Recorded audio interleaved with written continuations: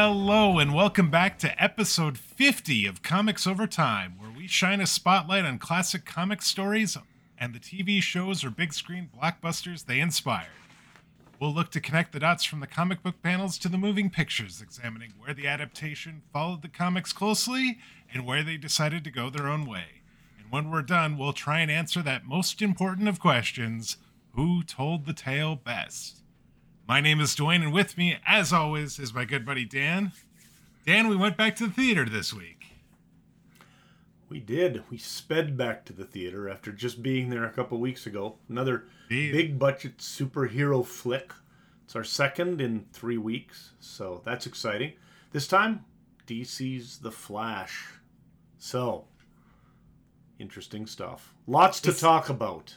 This has been an interesting week, and then as the weekend when the movie came out, watching the reactions on social media and through all the different review sites and things like that, we, as you said, we've got a lot to talk about. Let's quick talk about some comic book news, and this surprised me a little bit. Robert Kirkman launches Transformers and G.I. Joe shared universe. So Skybound Entertainment officially announces the Energon universe. Is that correct? Is that Energon. Energon universe. Like the Decepticons and the Autobots were fighting over Energon cubes. Okay. It's a shared comics world based on the Hasbro-owned properties. And this was all revealed as part of the closing pages of Robert Kirkman's Void Rivals #1, which came out just this last Wednesday, which you held up a copy of as I was reading this out. So you know about this. Yeah, but I did not know until I bought the comic, and then halfway through it, there's a Transformer. I'm like, what the heck? So I bought it because it's a Robert Kirkman book, and I usually, when the new one comes out, I'll give it a try, because he's done a lot of interesting stuff over the years, and it seemed like him doing the sci-fi book was going to be fun. I had a great pull list this week. It was fantastic. Animal Castle, Great British Bump Off, the newest Barbaric spin-off, a Moon Knight, the new Ed Brubaker and Sean Phillips hardcover. It was just a bonanza week at the comic book shop for me. So does an idea of a shared universe between the Transformers and G.I. Joe sound like something that you'd be interested in? No, it makes no sense whatsoever to me. However, if you think about it, a lot of the recent or the earlier sort of Transformers movies, they were sort of the Transformers coming to Earth and then interacting with and fighting with and working together with the United States or world militaries. And so it does actually seem like it would make some sense. I can see how they would do it. Yes. Okay. And I think Robert Kirkman, if he's involved with that at all, that might lend some credence to it as well. Yes. The bleed over here for me, by the way, is that I am a huge Magic the Gathering and Dungeons and Dragons fan, both of which are produced by Wizards of the Coast under the Hasbro umbrella, and they have done very questionable things with those franchises over the last few years. And so I am reticent to see them start to make major changes to yet another franchise that I was a fan of at one point. So, but we'll give it a try. With Kirkman there, I'm going to give it a chance. All right. New in Marvel Unlimited this week, we have just 2 #1s that are debuting: The Excellent #1 and Hellcat #1. But there are a bunch of other books that are available. Other characters getting new books this week include the Red Goblin, Miles Morales, Spider-Man, Hulk, Wolverine, and Captain Marvel. So a bunch of characters with some new books this week. Probably something worth looking at if you're into any of those characters. Plus there's a few others. We'll give you the link in the show notes. Dan, you have a very interesting recommendation here. What is going on with James Gunn, and why should we buy some comic books? So this is just when I was researching for The Flash, I don't know if you noticed, but there are people talking about James Gunn in regards to The Flash here and there. Yes. So you might notice that if you go on the dumpster that is social media. But one of the things I saw was that he had talked a little bit about the fact that he enjoys creating and making things, and that he always wanted to be a comic book writer. He said, I started out wanting to write comic books when I was younger. If I was writing comic books today, I'd probably be, and then he kind of paused, I'd probably be unhappy because so few people are reading comic books. And this is a pervasive and entirely incorrect opinion. And it's something that's been demonstrably proven to be false so many times. When I was doing my research for a lot of my papers and stuff, doing for my PhD, there's a site called Comicron that has actually been chronicling sales data on comic books going back decades. And they actually had, and we'll put a link in the show notes, they had a report that came out last June, and so the new one will probably be coming out in the next month here for this year's sales. But it said that the 2021 Comicron ICV2 report is out, and it's a blockbuster. Comics and graphic novel sales rose 62% to $2.075 billion, up 70% versus 2019. All formats grew. The industry's biggest year ever in dollar terms, even adjusted for inflation. I mean, that matches what I feel like I'm seeing just in like pop culture, right? It feels like comics have transcended into the larger pop culture conversation more than they ever have. Like, there were things that were iconic from comic books that made their way into pop culture, but it feels like anytime there's anything big that happens in comic books, they're being talked about on a much bigger stage than they've ever been talked about. Yep. I think where Gunn is getting this feeling, and where a lot of people who are heavily invested in the hobby, of which one is me, obviously, sometimes can get that feeling, is that if you go into comic stores themselves, or if you look at the sales of the more traditional superhero books by the big two, they are not selling as well as they used to. A book from DC or Marvel, a standard superhero book, probably sells a third or less of what it did when I was younger. But when you talk about comics as a whole, it's really something that's blossomed just into different genres and into different sales channels. Because a lot of the sales that are being tracked that make this such a mushroom of comic expansion are happening in sort of like, bookstores or off of Amazon. People are buying graphic novels. They're buying a lot of manga. They're reading webcomics, which Comicron doesn't track any of that, of course. But comics are bigger than ever. They're just not going through the direct market channel. And so sometimes when I'm in the comic store, it does feel a little bit like things are slowing down. But you just have to step back and realize that the comic store is just one place. And so Gunn is, in this thing at least, catastrophically in error. And it does bother me that the guy who's running DC, movie universe, a large branch, hasn't actually got this idea that comics are on the upswing, not the downswing. And they should be leveraging that. So, my recommendation, keep reading comics, people. Do not think that somehow nobody's doing it and you're alone and you're wasting your time. Tons of people are enjoying comics these days. It's just stuff like Night Fever by Ed Brubaker, which is more of a horror noir kind of thing, or Great British Bump Off is more of a comedy book. Void Rivals is sci-fi. You've got all these different things happening. That's where it's at. So, buy some comics, enjoy some comics. Right. Good advice. I don't care what they are. Anything you enjoy. Yes. All right, and with that, let's move into the main topic this week. We have a brand new movie that we're going to be talking about, The Flash.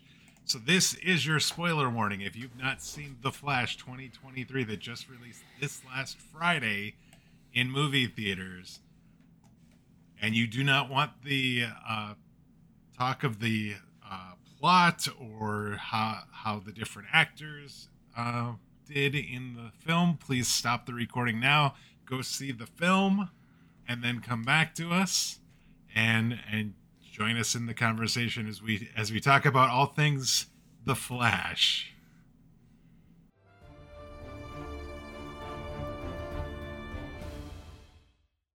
All right, so there goes Dwayne's spoiler warning. Now here's my kind of note on this. There's been a lot of discussion on the Flash movie, and I get that there are people who have very good reasons for sort of not wanting to engage with this film, etc. I fully sort of sympathize with a lot of that.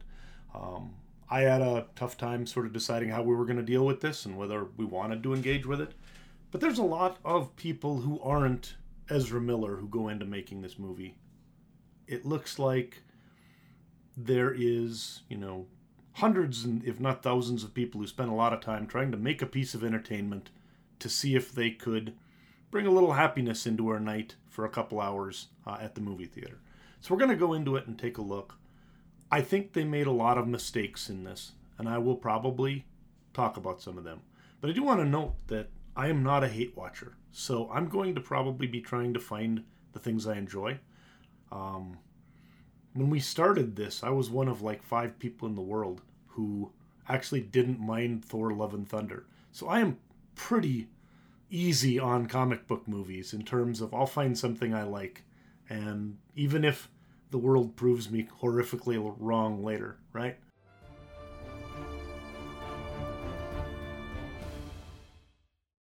Let's dive in. I'm going to give you the film facts for the film, and then we'll start the recap and discussion. So, tagline for the film, Worlds Collide.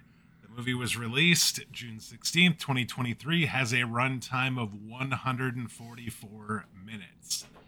Box office estimates. At the time of recording, it is estimated that this film is going to take in about $130 million worldwide and about $55.1 million domestically.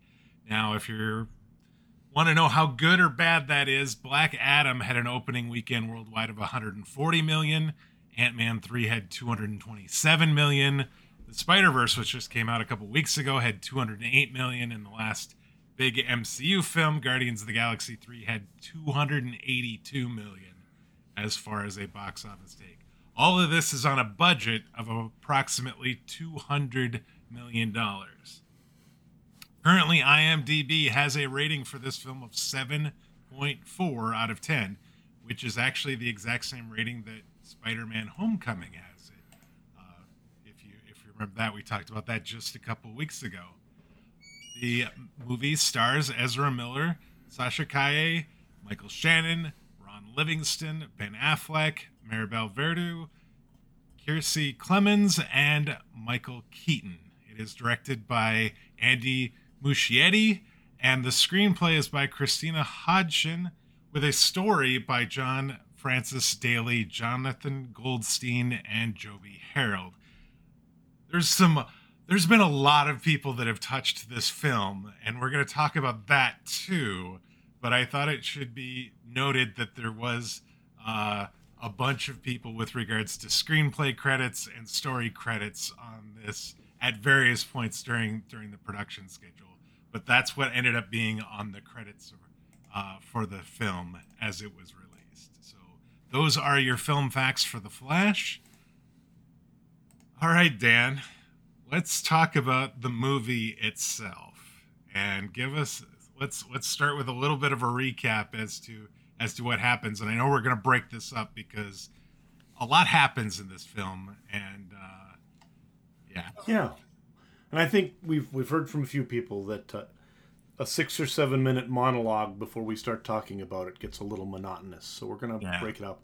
Also, excellent work on the film facts. I've been catastrophically mispronouncing lots of names as far as I can tell after what you just told me there, because I did not get that, and the director's name I know I've been messing up. So well played there, sir. I I try every week to try and get the correct, as close to correct pronunciation of actors' names, directors' names, and I know I butcher a lot more of them than I say correctly, so I apologize for that. But where I can, I do try and get these correct. There you go. So if all of you could just translate Sasha Cal when I say that into Sasha Kaye, which is evidently what it's supposed to be, I would appreciate that because I'm going to probably get it wrong. Anyway, here's our recap. So, the movie begins with Barry at the local sort of breakfast restaurant. He starts his day by actually saving a nursery full of babies, a nurse, and a service dog, all of whom are falling out of a building that's sort of exploding/crumbling, while he's waiting in line for his breakfast sandwich to be prepared. So he orders a sandwich, he gets the call, he runs out and does all of this involving babies and microwaves, gets back just in time to get his sandwich. He then starts thinking about the fact that the next day or two is going to bring a lot of memories back because it's his father's upcoming parole hearing, where he hopes that a new video evidence or some new video evidence that he's gotten will prove that his dad did not kill his mother.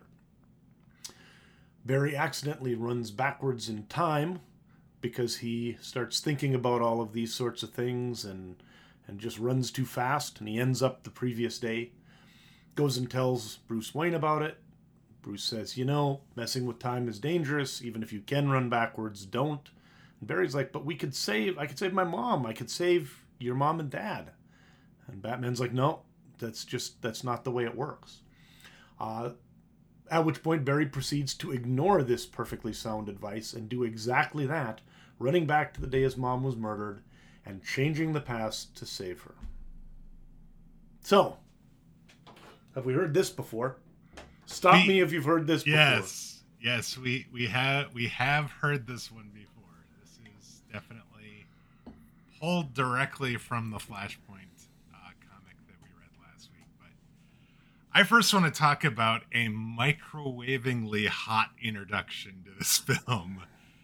I had to do that, and oh my God, the opening for this film is cringe-inducing, I think, is probably the best word to describe this. Like, he gets the call from Alfred.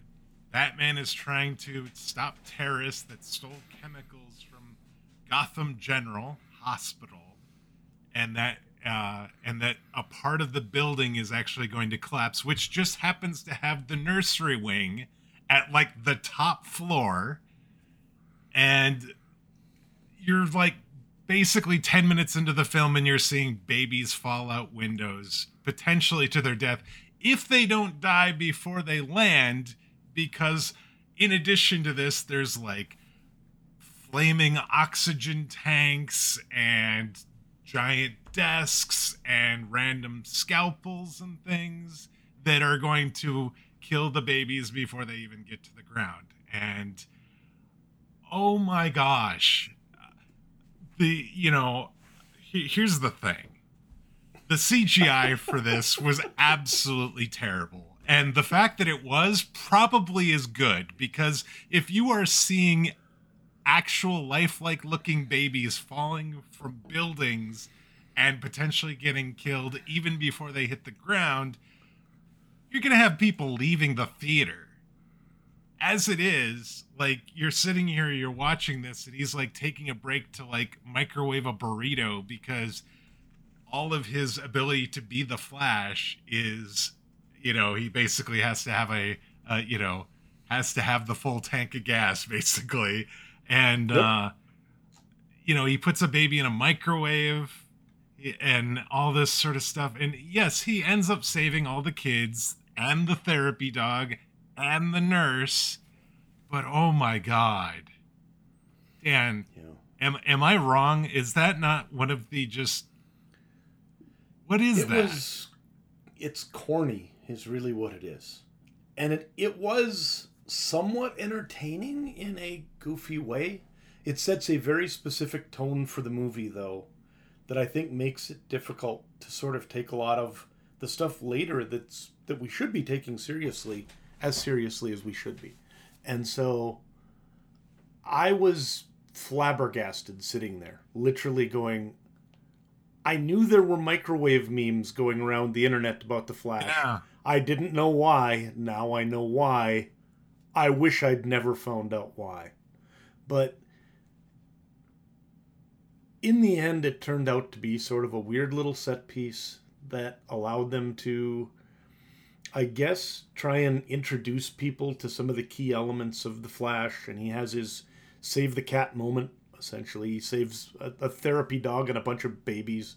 So theoretically, you're supposed to know he's a nice guy because this is what he's doing, right? The weird thing is this is a character who's already been introduced in a number of movies. He's had 9 episodes of a TV show, and he's been in comics for 60 years. Do you really need to introduce this much to audiences?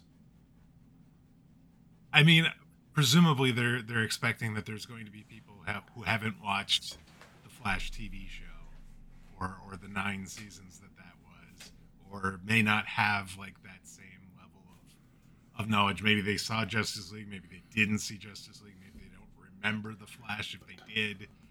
But still, it just sort of like, it really put the movie in kind of a weird headspace for me going forward. I will note that it reminded me more than anything of Thor Love and Thunder and things like The Goats, where you have a movie that's a serious movie, that there's all these things getting in the way, making it a not serious movie. And I think the best thing to do is just get past that and say, yeah, that happened. And then coming out of that, he ends up going back in time.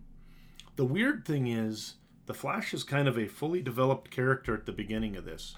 So they're doing some explaining, but they don't really explain the core elements of this. So if you didn't already kind of know who Iris was, you didn't already kind of know a little bit about who Barry Allen is and the like, there wasn't really a lot of actual explanation, just some showing certainly how some dynamics work, like the food thing and stuff like that. Then you get time travel just sort of happening accidentally, and then he goes back intentionally. And this is one of the first big breaks with Flashpoint that I want to ask you about. In this movie, the Flash just sort of decides that it's okay to go back and save his mom because he misses his mom. And so he does it without really any external sort of pressure. In the Flashpoint comic, you've got the Reverse Flash taunting him, telling him he's killed his mom. He knows that his enemy did this, and that his mom didn't die somehow a way that was just part of the regular timeline, that someone came back from the future and killed her. So really, it should never have happened, right? I think that he's even more irresponsible in the movie than he is in the comic books in doing this. Yeah. He's grief stricken, right? That he's like finally got the missing pieces. He now knows why it happened and who was responsible for it, and obviously he knows his dad wasn't, and so it's like now I've just overcome with emotion, and I'm just going to go and do a thing and not even really think about the consequences. Here, he knows. He has the conversation with Bruce Wayne, and I loved that kind of back and forth. Bruce says, if you were to go back into the past, you have no idea what the consequences would be. And Barry Allen says, Bruce, I could fix things. And then Bruce says, you could also destroy everything.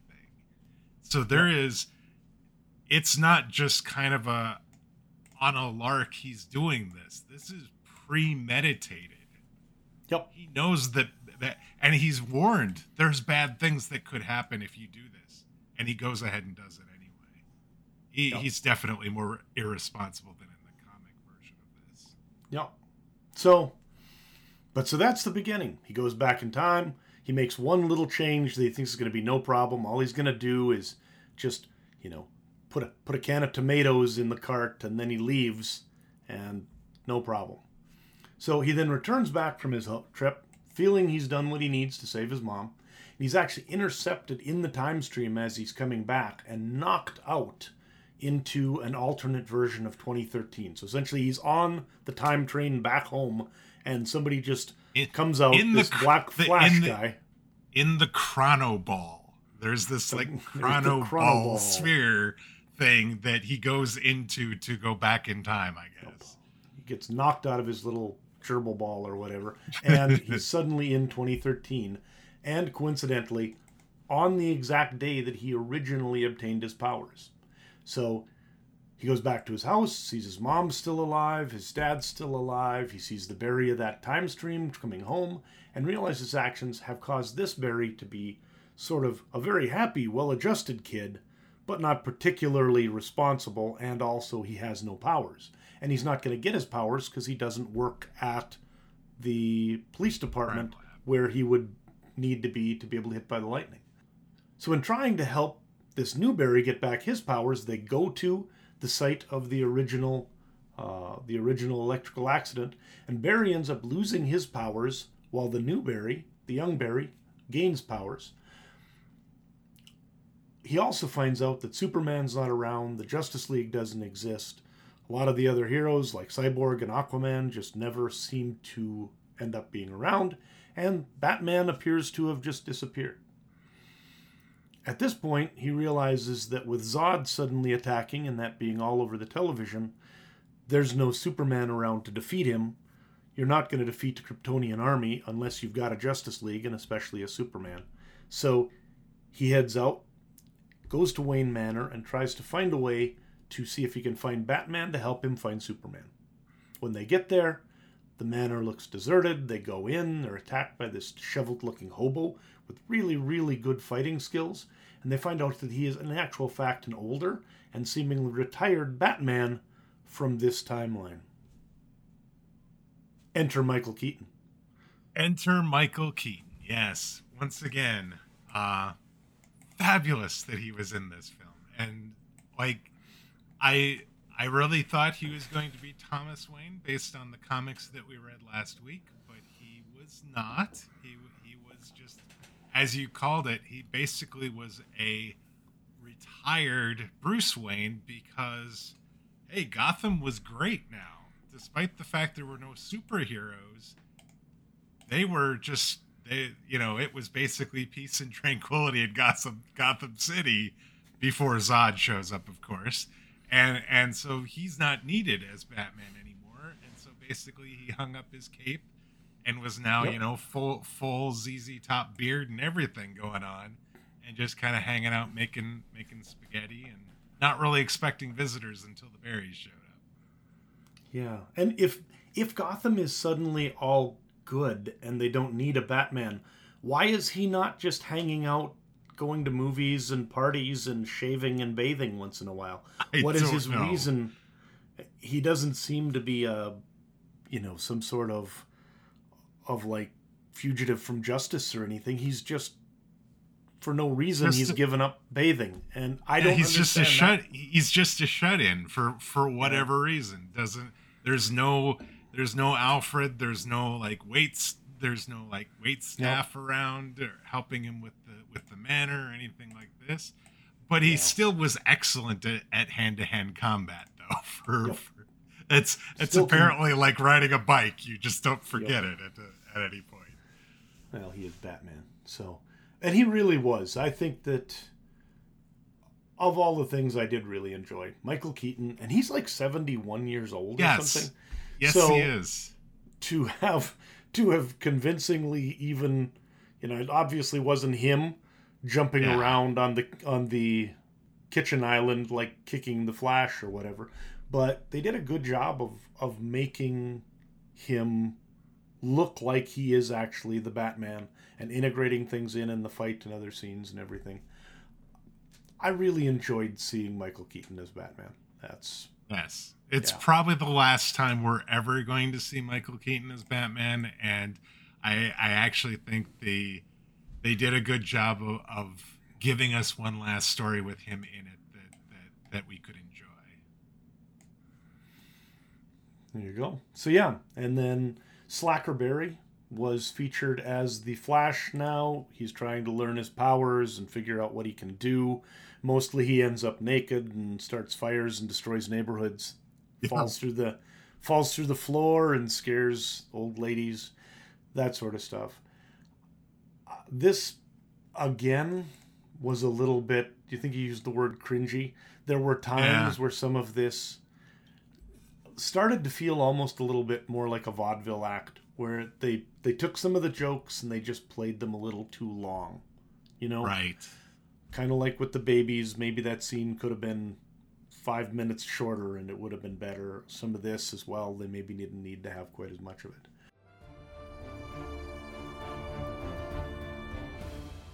The Barrys then convince Batman to help them find Superman, who Barry believes is the only one who can save the day. They track what must have been his ship to Siberia, and they find and rescue the Kryptonian held prisoner there, Kara Zor-El. She is emaciated and looks like she's not going to be able to help, but even though Batman says let's go, Flash decides, no, we've got to save her because she needs saving. They bring her out. She gets in the sun, gains her powers, helps them to defeat all of the soldiers, and then she flies away after the fight, but does eventually rejoin the team just after Batman has finished electrocuting original Barry in an effort to sort of douse him with a bunch of chemicals and reproduce the accident that gave him his powers. That did not work, just like in the comic books it failed the first time, but instead of Batman re-electrocuting him, Kara takes him up into sort of the clouds where the lightning is happening, and he gets a direct dose of lightning right up in the clouds, and that takes care of it.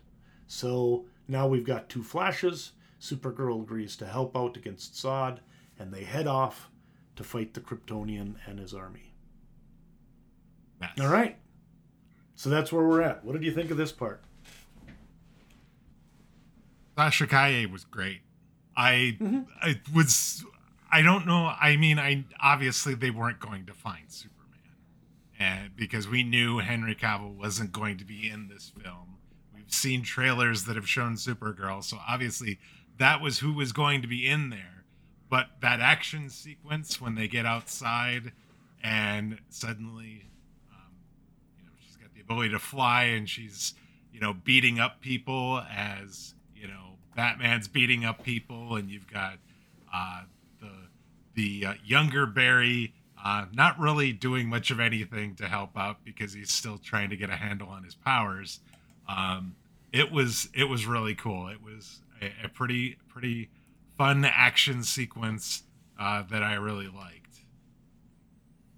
Very cool. Yeah, I would agree that I think the Supergirl character ended up being one of the most effective characters in the show. I also like they talked about how of all of them, her costume was one of the more practical affected costumes. Right. The Flash costume, a lot of it ended up being CG and the like because of the nature of things. And a lot more of the Supergirl flying and effects and stuff like that, they tried to actually do more with her in the suit instead of CG, which always seems to make a better result. Yeah, the suit, her suit was awesome. It was absolutely amazing. I mean, she talked about how cool the suit was, and it had, we could talk about this. She talked about it having kind of an androgynous look, that it had both characteristics of like the male Superman costume as well as like the Supergirl costume of yesteryear as well, and so it just looked amazing. And like even when it's just sort of sitting off on this on the grate in the like chamber that she's being kept in, it's still, you're just like, oh god, there's the big S. And you're just waiting to see her put it on and then just start, going after them.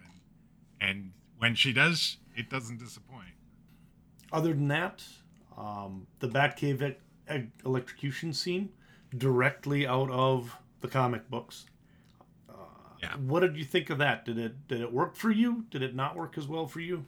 I mean, I think it worked about as well in live action as it could work. They obviously had Supergirl in here as well, and they could take advantage and make it look a little bit different than it was in the comics. It was rather graphic looking in the comic itself, so I'm just fine with the fact that we don't get to see Barry Allen get actually electrocuted the second time. We just see fried to a crisp with burns everywhere. Right. Yes. We just kind of see the aftermath when she brings him back down from the clouds, having been hit a second time, and now suddenly he's got the little electrical bolts kind of starting to form around his body as he starts to heal. I think this is for me one place where there's never really a good indication of exactly what Batman's motivations are. Like, if he's really a hermit who's been hiding away and not helping with any of the other world's problems for God knows how long, how is it suddenly he's energized to do this? And in Flashpoint, he's not only still active, but that incentive of being able to change things to bring back his son kind of drives him to the point where he's willing to do some crazy things, like electrocute his new friend, right? Right. Where I don't know we really get a good idea of why this Batman would be like, yeah, that sounds like a Ace's idea. Let's go ahead and see if we can kill you, right? So right. I do think that there are places where some of the decisions they made to change the storyline didn't get thought through well enough in terms of how they affected the characters and some of the plot points. But there you go. Another one of those, just don't think too hard about that, and let's just move on to the big third act and the giant battle scene. Sure. So, the battle with Zod, as it should be, is relatively difficult, because this is the Flashes and Batman and Supergirl taking on, in effect, a small army of Superman-level soldiers. Flashes end up going in and fighting mostly the ground troops, and then Supergirl confronts General Zod himself. She learns that in this world, Zod's forces actually intercepted Kal-El's ship and killed him, and also finds out that her blood is key to Zod's plans for dominance and for sort of reigniting or remaking Krypton. Eventually, both Batman and Supergirl die in the battle, and the Flashes then repeatedly go back in time to try and quote-unquote fix the problem, unquote. They're never able to change the outcome, though, and eventually original Barry realizes that he needs to go back and undo his changes to time, allowing his mother to die so that the Earth can have its defenders and can have a chance to survive. He's again attacked as he tries to do this in his little time hamster ball. What did you call it? It's the chrono ball. The chrono ball. So he's attacked as he tries to do this, but we actually see him this time. It's an older version of Barry himself who still believes he can save everyone. Now, it's an older version, though, of the new Barry, the one that's just been created, and he never gets the memo that he can't win. So he's been going back and back and back through time, trying to find a way where he can save his mom and still save the world from Zod. Probably like thousands, hundreds. He's been doing it for a long time and has suffered the wear and tear of trying to do this, millions of times probably. Yep, and fractured the multiverse every time he does it, probably. So, eventually, young Barry realizes that this is going on and what his future is going to be, because he can see some of the same scars on the older Flash that he's just received in the battles they've had. And he sacrifices himself, thereby essentially wiping the other Flash out from the timeline, because when he dies, his older self isn't around anymore. Original Barry then goes back, mostly restores the timeline, and the movie ends with his dad free and a new Bruce Wayne on the scene. So Jesus, He didn't go back and not change time. He changed time, he thought, a little less. He just changed where the tomatoes were so that his face would be up so it could be seen on camera. And so Yeah. Because the initial video evidence he thought would exonerate his dad never looks up, so you can't tell it's him. So he goes back, moves the tomatoes to the top shelf, so then when he grabs them, you actually do see his face, and he's able to get his acquittal. And so doesn't all right, actually. So there we go. Yes, and does in fact actually create a new spaghetti, basically. Yes, because that changes things. So let's talk about that. So our new Bruce Wayne at the end is George Clooney from essentially some of the Batman movies back in the 90s. So really, we have almost all of them now. Val Kilmer doesn't really do much these days, but he would be the only, because he's occasionally his son does voiceovers for him and stuff like that now, but Val's got some serious health problems, so he doesn't do any movies anymore. But all of the other Batmen are in this pretty much. Yes, you know what? I completely forgotten that George Clooney was Batman for a movie, and he was in Batman and Robin with Chris O'Donnell way back in 1997. I think I had skipped that one because That's don't remember suit. Yeah, I don't remember. Mocked. Yep. Arnold Schwarzenegger as Mr. Freeze, and I don't remember who played Poison Ivy, but suffice to say, I had completely forgotten about that, and then my wife mentioned it after the fact, and I'm like, oh yeah, I guess that makes sense then, why he's the Bruce Wayne. Yep, the Schumacher movies from back in the day. So, if you haven't watched them in a while, I remember really, really hating them when I was younger. But now I can go back with a little bit of distance and just enjoy them for the ridiculous piece of history that they are. So, yeah, they still make my head hurt a little bit, but they are definitely interesting. So, let's talk about a few of these things. First off, these are not the most supermen, right? In a lot of the previous DC movies, you'll see that the Flash, while he's fast and he's strong, he can't take down Superman. Probably, in fact, one of my favorite movies in really almost any moments in almost any comic book movie is when there's a fight in, I think it's Justice League, where Superman has come back from the dead. He's taking on the whole Justice League. Barry decides to come in at super speed and take him out. And as he's coming in, he just sort of sees Superman move his eye to look at him. And he can tell that Superman is, in fact, as fast as him. And he's like, oh, crap. and then he gets pounded. So the fact that an unexperienced Flash is able to take out half an army of Kryptonians is a little goofy. But it's a Flash movie, so we'll give him that. Right. What did you think of the rest of the battle? The Batman doing his thing in the Batwing and eventually crashing himself into the shield and whatever, all the rest. I'm like, they're going to kill Batman? Are you serious? They're going to actually kill Michael Keaton's Batman in this? And they do. Repeatedly. And then they kill him more than once. And, oh my God. I liked it. Like, it made sense. Like, the way he's fighting is how you'd expect him to have to fight against the Kryptonian army. And, he's going after the giant, and he ends up the first time he kamikazes himself into the ship, and then when they go back, they tell him, there's shields on this, so then he goes after the giant, and then, puts explosives on, the giant's head, but that doesn't really kill him either. But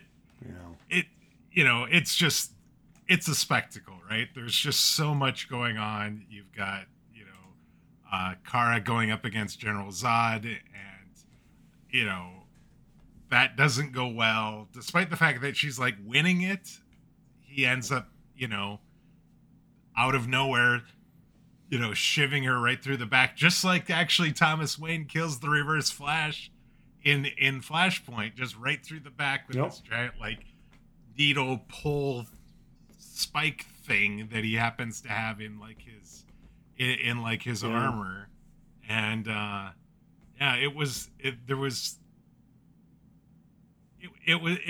a superhero level spectacle third act, and then like they keep rewinding and keep doing different things, and then you keep seeing bad things still happening despite the fact they changed their tactics.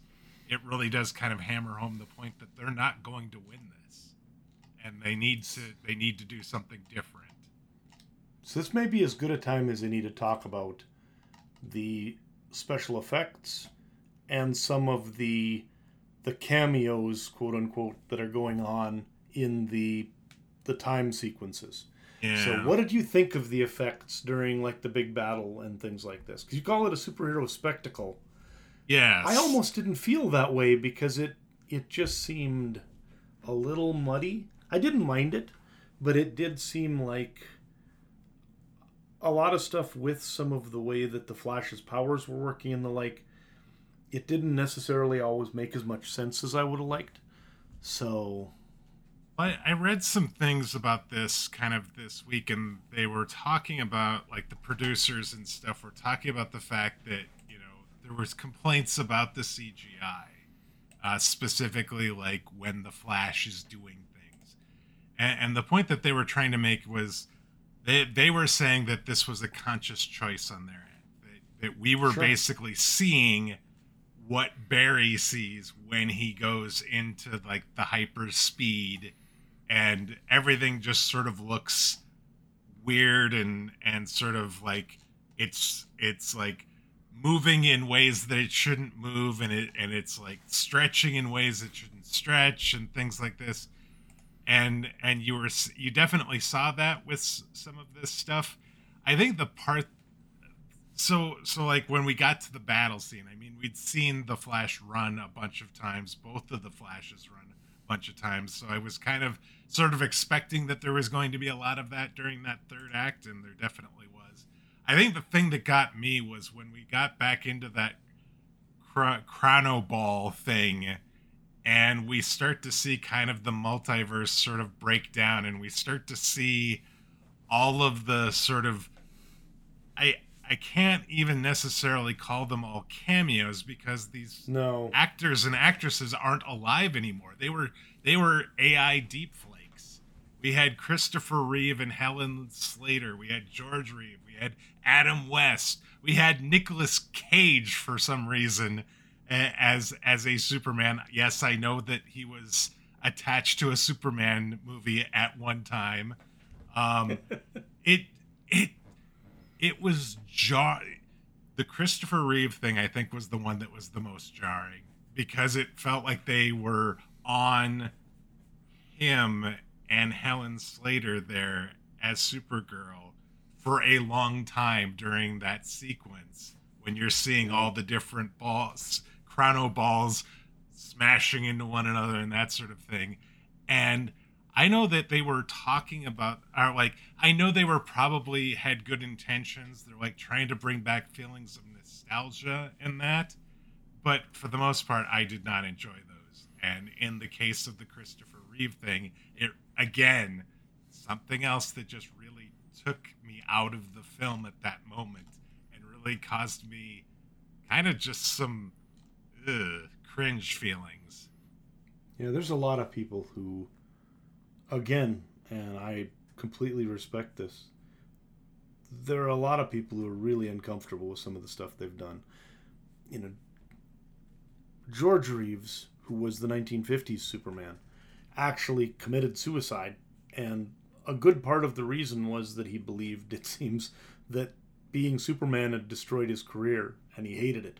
And so the idea that they're bringing back some of this stuff, and again, if they just do footage, that's one thing. But it sounds like in most cases they didn't use footage from the 50s TV show. They digitally recreated the character and made their own, which means kind of digitally reanimating a dead person and then making a movie using them and making them move the way you want to, which seems to me is creepier than just using old footage from the 50s TV show, right? Right. And for a lot of these, it just seems like It was maybe well-intentioned, but it fell flat in a way that they should have been able to maybe see. Now, it also shows that there probably wasn't as much goodwill for this film as there might have been. If it had been a film that hadn't already had people waiting with the long knives, maybe they would have gotten by with some of this. What bothers me more is that there are a lot of really, really good Flash characters in the multiverse of live-action DC television and in the last few years, none of whom were featured at all except for Teddy Sears, who was one of the Flashes on the Flash TV show, and he doesn't even remember being in the show. So he's like, I think I would have remembered if I'd have done a scene for a big budget movie. And so it sounds like they probably deep faked his face or some amalgam of his face and somebody else's onto an Earth 2 Flash, the guy with the tin hat, and just sort of put him in the movie. So there's a lot of things going on here that not only are interesting, but to be quite frank, could provide sort of unique lawsuit potential for some things that will help to define how IP is used and how people's likenesses can be used by AI and the like in the coming years. You know, the interesting thing also about this is there actually could have been even more of this, because there was an article in the Nerdist talking about director Muschietti revealed some of the planned cameos that didn't end up in the final film, including Linda Carter's Wonder Woman from the TV series from the late 70s, Marlon Brando as Jor-El from Superman, Burgess Meredith's Penguin, and Cesar Romano's Joker from the Batman TV series, and even Grant Gustin's Barry Allen from the Arrowverse continuity. So there was already too much of this, and then there could have been even more. And oh my gosh, I can't even think about what it would be like at that point. Yeah, it was a choice. I think that it becomes this sort of overt fan service that it seems that they think we want. And maybe at one time, like if this movie had been made 15 years ago, I would have probably found a lot of this stuff to be cool, right? But at this point, I think we've had enough saturation of the nostalgia of comics that it's time to just tell good stories and not depend on cameos rather than story. I had a friend of mine who another comic book friend asked me about the movie. I was telling him about all the cameos, and he's like, do you think it's because of how well No Way Home did, bringing back Tobey Maguire and Andrew Garfield? And it was like, I'm sure that, you know, that may have been in the back of somebody's head as well, but the way they did it for this is completely different. And it does end up, you know, if it's fan service, it definitely doesn't feel the same way this fan service may have, you know, the way that fan service felt in No Way Home. And so it just did not hit with me. And it doesn't seem like it hit with a lot of people. Yep. And so I think the best thing I can say about those scenes is I did not get an emotional charge out of them. At best, I was bemused. And that's sort of and I'm an easy mark for this sort of stuff, right?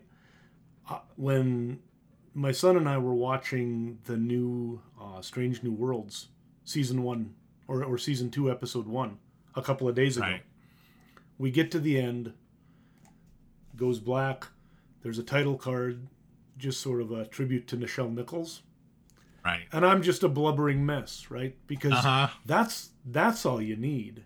You need some actual respect for the people who've made your universe. And not only are they using a lot of this, these people's likenesses sort of out of context and in many cases potentially without permission, but then you get to the end title credits and there's people like Mark Waid, who actually sort of, was the actual inventor of the idea of the Speed Force, who's not even mentioned in the credits, and probably tons of other people who've added things to the mythos. I'm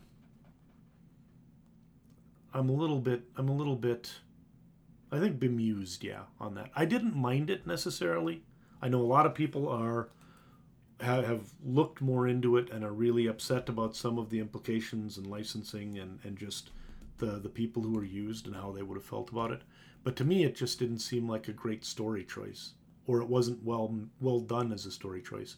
And the best thing I can say about the visual effects is, for the most part, they didn't take me out of the movie. But they didn't wow me. No. Right? I mean, I can remember... I would agree.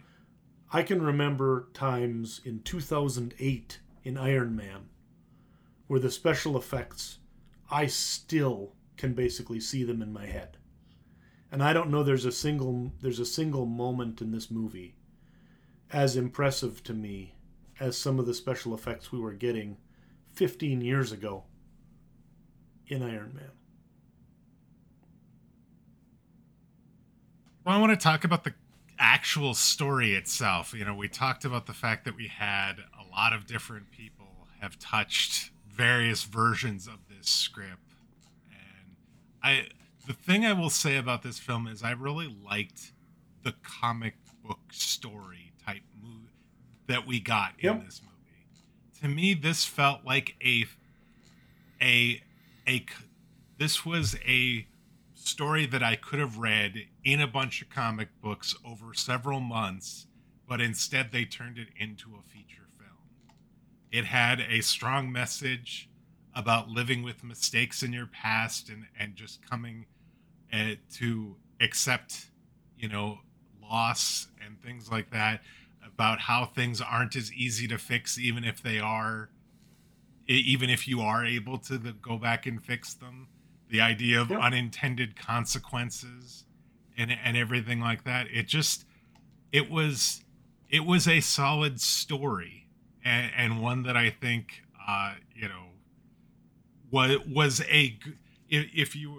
they ultimately ended up with a pretty good story, and then it was just a matter of executing that story. And some of the players did better at that than others. But for the most part, I just wanted to call out specifically that I thought, as far as the story goes, I think this was actually a really good story. I'm not exactly certain, but it almost seems to me like this could have been a movie where all of the time that they got with all of the delays during the pandemic and trying to let some of the scandals calm down and everything, simply gave them too much time to go back and add one more joke or one more scene or one more cameo, and that maybe they'd have been better off if they just had to get the movie out and hadn't been able to tinker with it as much. This seems like an overly tinkered with movie. I could buy that. There's definitely some extra things there. I'm just thinking, if you were to give me a synopsis of just the story and not all the kind of the frills. The 2-minute elevator pitch of the story, I thought the story itself was actually really good, and hence why I wanted to call out John Francis Daley and Jonathan Goldstein here, because I really liked Honor Among Thieves. I thought that was a really excellent story, and for a while these guys were attached to this, and they didn't ultimately end up being the ones to direct or even write the screenplay, but I feel like I definitely could see some of the story choices could have potentially, I could see how, based on some other of their work, I could definitely see how similarities there and why some jokes worked and then maybe where some of them didn't may have come from somewhere else potentially. Yeah. No, I think the overall story, came mostly out of Flashpoint. And so really it's a story that has a solid grounding in the comic and basically the same moral. That being that there simply are some things that you can't change. And that really part of life is being able to understand that what has happened and you have to move on from there and be able to build your life going forward. So I wish that they hadn't had that moral and then showed that Barry, in actual fact, can screw with the timeline, get his dad free, and mess things up, and then it just continues on. Because that was kind of a weird, you mostly can't have to live with things, but you can change it a little bit, I guess, just to make things better. So. But let's talk about the backlash to this film. Because there's been a lot of people that have been rooting for and I think celebrating the failures of this film. I definitely, obviously, Ezra Miller has something to do with this. Sure. To be perfectly honest with you, I was not fully aware of the extent to which Ezra Miller had done and what he had been accused of doing. And definitely I would have given a lot more pause to going to the theater to see this film had I realized everything. And definitely a lot of that stuff has come out again now with the premiere of this film. But there also seems to be like a group of people that want to just see comic movies die. And they seem to be celebrating every time a movie doesn't meet expectations. Yeah, and I think this comes from a number of different quarters, some of which I can understand, and some of which drive me a little bit crazy. First off, the Ezra Miller thing makes perfect sense to me, that there are people who are disengaging from the film because of it. And to be quite frank, there's a part of me that, as much as I like to see movies from superhero content succeed, if the lesson coming out of this is that you have to be careful who you work with a little bit, because having people who have done frankly unacceptable things and been caught being the star of your movie is going to cost you financially, that would not be a bad lesson for Hollywood to take from this, right? Totally agree. Totally agree. But the other thing, just grander than this, is that on one side, you have people who are sort of classic movie purists. You're Martin Scorsese fans who are just sick of people in long underwear running around in the movie screen and want to get back to seeing, just regular dramas and comedies and things like that. And I understand where they're coming from. I am surprised myself that the comic book bubble has lasted this long, because usually a genre comes in, explodes the way comics did, and then, kind of like Westerns did a little bit in the 80s. They have a run. Unforgiven shows everybody you can make a bunch of money, so there's Westerns everywhere for a few years, and then it dies out. And it's been a long time. But then on the other side, you have people who supposedly are comic book fans, but they don't like the fact that comic book movies aren't made a particular way. And they just want the industry or the comic book sort of environment to burn to the ground so that it can prove to someone that the movies that people are making and enjoying are not good movies and they need to make them a different way. A lot of this comes around sort of, the Zack Snyderverse stuff, which is weird because I actually like Zack Snyder as a director on a lot of things. He's made some movies I really dislike. He's made some movies I really like. But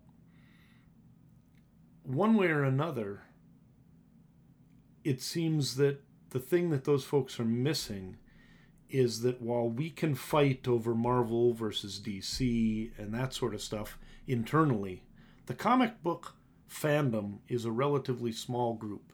And if The Flash fails, it doesn't tell studios, hey, we should go back and make, Justice League movies with Zack Snyder. It doesn't tell them we should make more movies like Marvel makes. It just tells them comic book movies are dying and we're more likely to not get as many of them. So even if a movie isn't necessarily to your tastes, going online and yelling about it just makes it more difficult for everything, including the movies you really do like, So I wish people would just go to movies that are in the genres and in the straights that you like.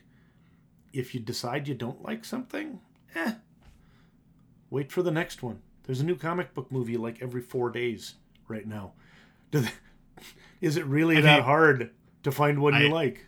Yeah, sitting in there watching the trailers, I saw a Blue Beetle trailer before this movie, so it's like there's another one right around the door, right around the corner, as well as a bunch of other stuff.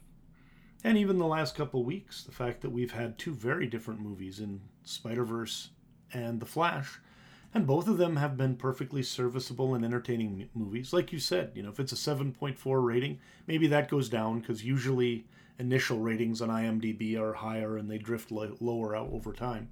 But It's going to be a movie that it sounds like people overall have gone in and had a relatively good time. And Spider-Verse is astonishing. And so, yeah, it does seem unfortunate. I do think that it has hurt, too. What has also hurt the film, though, is Miller didn't do any marketing because there was too much fear that it would all come down to asking about allegations and stuff. And it sounds like a lot of the other actors also didn't do much in terms of going out and doing interviews because they were afraid that most of what they would be asked about was what the status of Miller and the various allegations are. And so a lot of the things that drives publicity are people going on talk shows and doing this sort of stuff. This movie had a tough time fighting back against backlash because it didn't really have the ability to say much itself.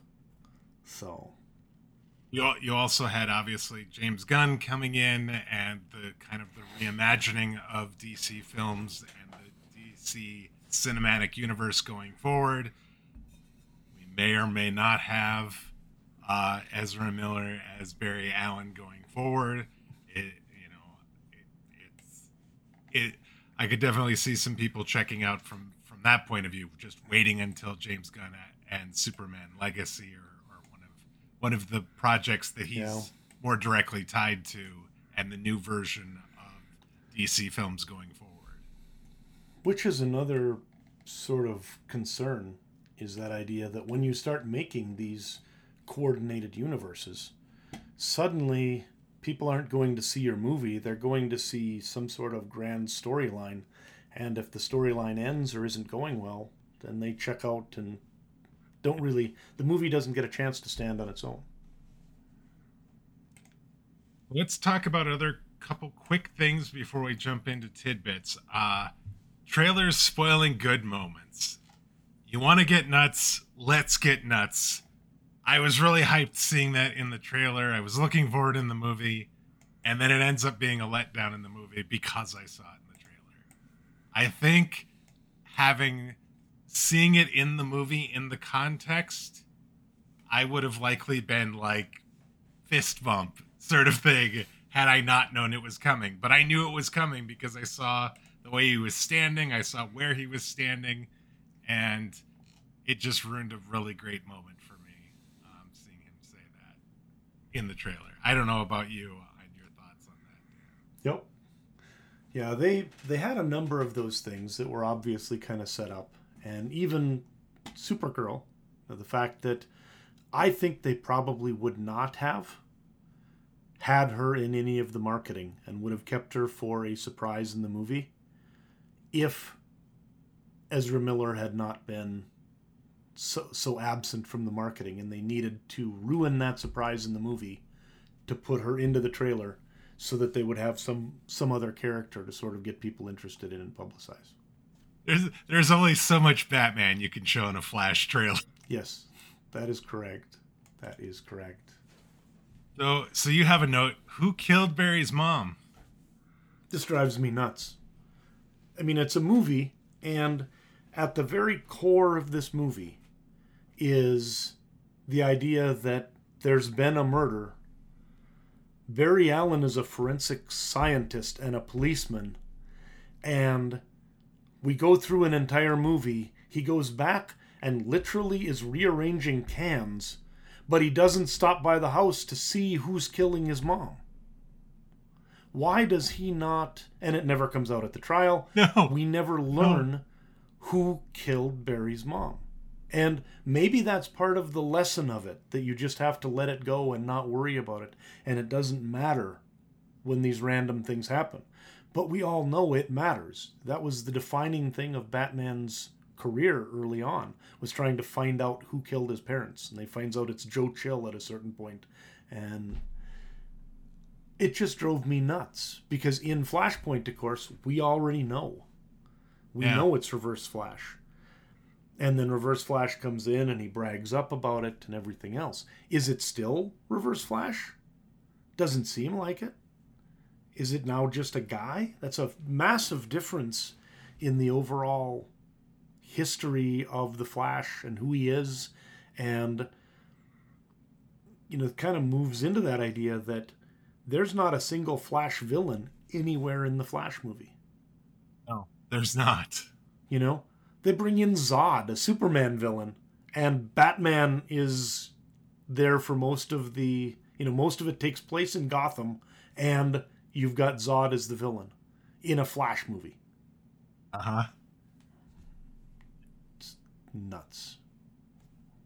So you have one other note here about, we categorically, I think, both loved the ending of Flashpoint and the note from Thomas Wayne to Bruce Wayne. And there was, you had speculated that maybe Michael Keaton was going to be playing not Bruce Wayne, but Thomas Wayne in the film. Yeah. How disappointed are you that you didn't see that part of Flashpoint in the movie? I am as disappointed as I can be in the decision to make a sort of criminally unnecessary change to an existing story.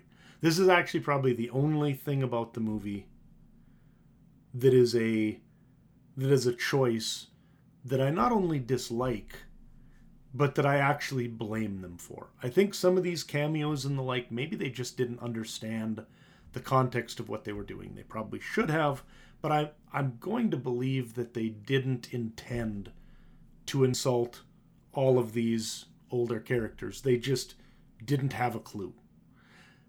But with what they did to the Flashpoint story by changing Thomas Wayne to Bruce Wayne, fundamentally changes that character, but it also ruins the ending of Flashpoint and ruins one of the best Batman beats ever in any Batman story. And Flashpoint isn't a Batman story, but the end of it is very much a Batman story. And the end of Flashpoint, Thomas Wayne sort of, kills Reverse Flash. Barry goes back and and makes sure that he doesn't save his mom. And as he's leaving, he gets this note from Thomas. He keeps the note. He delivers it to Bruce. And then Bruce actually gets that sort of closure of being able to know his dad loved him and get one last chance to hear from him and everything else. And it's just beautiful. And in this, everything was set up for that. Michael Keaton is 71 flippin' years old. Why can't he be, Ben Affleck's dad? That makes perfect sense. Right. And so I just don't know why they didn't do this. I just don't. I don't get it. I also think that everybody knows Batman and his story well enough that would have absolutely resonated with audiences in the theater just as well as it resonated with audiences in the comic books. I would agree with that. And it resonated with people in the comics because they've gone back to that now 2 or 3 times and it's become a big storyline, which they've then murdered into the ground and you don't want to continue seeing it. But it was great as a Flashpoint.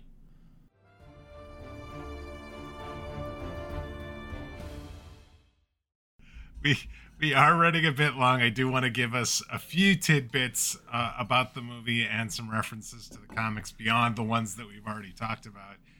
First of all, principal photography for The Flash began on April 19th, 2021 at Warner Brothers Studios in Leavesden in England under the working title Baby Shower. Ugh, that is terrible. Principal photography wrapped, by the way, October 18th, 2021 as well. So this was definitely made during the pandemic. So this film was first announced in 2014 and was released in 2013 and was in development and production spanning all 9 seasons of the Flash TV show, which started in 2014. There's actually a great article on discussing films talking about the entire production of the Flash. They've been trying to make a Flash movie since the 80s, the 1980s. And it is now 2023 when they finally actually release a film. And it is fascinating how many starts and stops this has gone on, how many people have been attached to it, and that sort of thing. We could spend another hour and a half talking about that, but we'll provide a link in the show notes so you can check that out. It is really something. One note: Ezra Miller and comic writer Grant Morrison actually wrote a draft for the script with a darker take on the character, but the studio decided not to move forward with their version. Probably fine with that. I did think it was interesting. I saw an article talking about the 3 different endings this movie has had that we actually got released. The original ending actually would have had Keaton's Batman as well as Kaye's Supergirl continue existing in the new timeline, but erase Cavill and Affleck's roles as Superman and Batman respectively in the DCEU, with plans for a sequel to The Flash before building up to the Crisis on Infinite Earths film in the future. This was also going to set up a then in development Batgirl film, which is the one that got canceled in August of last year, as Keaton was going to reprise his role as Batman in that film as well. So that got scrapped, and then we had a second ending that was shot while they were in production for the film, where they were going to keep Cavill and actually shot scenes at the courthouse with Cavill as well as Gal Gadot. He actually shot it at the same time as his cameo for Black Adam, and this was going to drum up interest in a planned Man of Steel sequel as well as the third Wonder Woman film. That was until both those films got canceled when James Gunn was hired as the head of DC Films in November of 2022. And in fact, the ending we got with George Clooney was actually filmed in January of this year, several months after principal photography ended, and then was kept under wraps until the release of the film just this week. So it is absolutely crazy. Couple other notes, or one other note. The Joker laugh bag, by the way, in the Batcave was a great callback to the 1989 film. I'm a huge fan of that film, and so it was fabulous to see that. Yep, absolutely. We've talked about a bunch of the comic book references. I did want to mention this. Harry Allen is being held at Iron Heights Penitentiary. Iron Heights is predominantly used by the Flash in the comics as well as the CW TV show. It's where most of Barry's rogues gallery end up being held after they get arrested. Across from Barry Allen's apartment is Grayson's, a store. This is obviously a reference to the DC family of the same name. Dick Grayson, hero commonly associated with Batman as the first Robin and later Nightwing. And then we did see Patty and Albert, his co-workers, from the Flashpoint comics and a lot of the other comics in there as well. Is it not enough that Batman is like half of the movie? Do the Easter eggs have to be Batman Easter eggs too? Apparently so. Apparently so. Why in the world couldn't they have found some sort of just, characters from some rogues galleries things, have a boomerang hanging around here or there or whatever? I mean, anyway.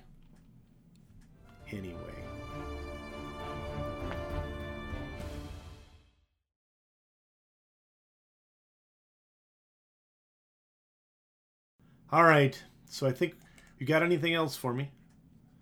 There are, by the way, so many Easter eggs. I'm not even going to attempt, because you start going into the time stream stuff and everything, and there are hundreds and hundreds of sort of various things that reference movies and TV from all the way back.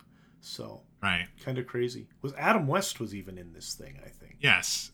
So, they had a shot of the Adam West Batman in there as well. So you're saying they did do TV Batman and TV Superman, but couldn't be bothered to put in either of the TV Flashes in the Flash movie? Because that would confuse people. They could not, apparently. I'm going to just go off and bathe in salt for a while. But anyway, so we've watched the movie, and I think through it all, though we jest, both of us came away having enjoyed it, at least somewhat. So yes, we also read 5 comics last week, the Flashpoint series, wherein much the same story was told with some notable sort of alterations. And if any of you are with us just for the movie, you can go back to episode 49 and re-listen to that if you want to learn more about the Flashpoint series. So Dwayne, which one did you like better? We've got Flashpoint number 1 through 5 by Jeff Johns and Adam Kubert, or we've got the Flash movie from 2023. So this is actually pretty easy for me. I think I liked the Flashpoint comic book series more than I liked this movie. There was just, the story resonated with me a lot more. I mean, this is still a good story. There's not all the scandal and cameos and all this sort of thing that ended up getting into the movie that took me out of it. That baby scene is going to live in my head rent-free for quite some time, unfortunately. Baby scene is not in the comics. Do not blame the comics. No, it is not. I really enjoyed, and then as we talked about, that ending with the Thomas Wayne note to Bruce was such a great ending that we knew characters' motivations. We understood why they did what they did. They weren't as reckless and premeditated about it. It was just, it was the better telling of this story. Yep. I in fact often am relatively like, hey, it could go either way. This time I'm pretty strongly on the Flashpoint 1 through 5 is just better than the Flash. The story makes more sense. It is developed and executed sort of more professionally. And, the artwork by Kubert is spectacular. The story is the thing that has laid the framework for a lot of other stories in the DC universe going forward. Out of that, we had the DC rebooted into the New 52 and all the rest and everything. So it was an important story. It was well told. And the Flash movie, I don't regret going to it, right? No. But it's certainly not something I'm going to be remembering, and I would not pay to go and see it again. And I will tell you, I watched Across the Spider-Verse this week, and as I was leaving the theater, I was like, I'm looking forward to seeing this again. I definitely did not have that feeling watching The Flash. Every Tuesday is cheap movie week in Fargo, and I've been to Spider-Verse every Tuesday since it came out, and I've told my son I'm going to Spider-Verse every week until it leaves theaters, because I just don't want to miss a week of this spectacular movie. Every time I go, the artwork and the colors and everything just blows me away. It is just a piece of cinematic art. And it's a love letter to comic books and comic book fans done absolutely right. So. Wow. All right, Dan, before we wrap things up for this week, where are we going next? You're going to love this. So, because we haven't had enough new stuff, next week we're getting ready for another new show. We've got a new MCU TV show debuting this week on Disney Plus. It's called Secret Invasion. Stars Samuel L. Jackson. And so in preparation for this, by next week, Dwayne is going to read all 98 books from the 2008 Wait, Secret what? Invasion event to sort of prep for the show. Excuse me? Okay, maybe you don't need to read them all. It's insane. There are actually 98 books in the original Secret Invasion event. I'm just going to have you read the 8 main books in the title, but there is a link in the show notes to the complete Secret Invasion event. So if any of you want to read along, maybe read a few extra books, whatever, there is a Marvel Secret Invasion complete event page that shows you the entire thing in its reading order. And it's impressive. So, we are reading numbers 1 through 8, main Secret Invasion line by Brian Michael Bendis and Lionel Yu. I don't know if we've read anything or seen anything that's been drawn by Yu before. He's a really, really good artist. So, looking forward to seeing what you think of him. I'm looking forward to that, and I do like Brian Michael Bendis. I've liked some of the stories we've read of his so far. So that sounds like a good set of books to read, and definitely a lot less than the 98 in total. So looking forward to that. Thank you all for hanging with us as we went quite a bit long on this episode. We appreciate you sticking with us all the way to the end. Going to give you our wrap up now. This is wrapping it up for us for this week. We'd like to thank you all for joining us. If you're new to the podcast, again, it's not usually this long, but please consider subscribing on your podcast player of choice. That way you'll get each new episode as soon as it's released. Whether you're new to the podcast or you've been with us from the beginning, we'd love to get your thoughts on The Flash, on the show, on the Flashpoint comics, whatever. You can send us those thoughts via email. That address is comments@comicsovertime.com, or you can reach out to us via social media on Twitter. We are @comicsovertime there. Dan, I'm looking forward to another Brian Michael Bendis story and getting some context for Secret Invasion as we jump into another MCU TV series. Yep, that's going to be an interesting one. So, six weeks, so it'll be interesting to see where they go with it. But these comics are a good start of a really, really confusing and somewhat controversial at the time event. So we'll see what you think. Look forward to talking about it next week. All right, sounds good. Until then, take care, everybody. See you later, folks.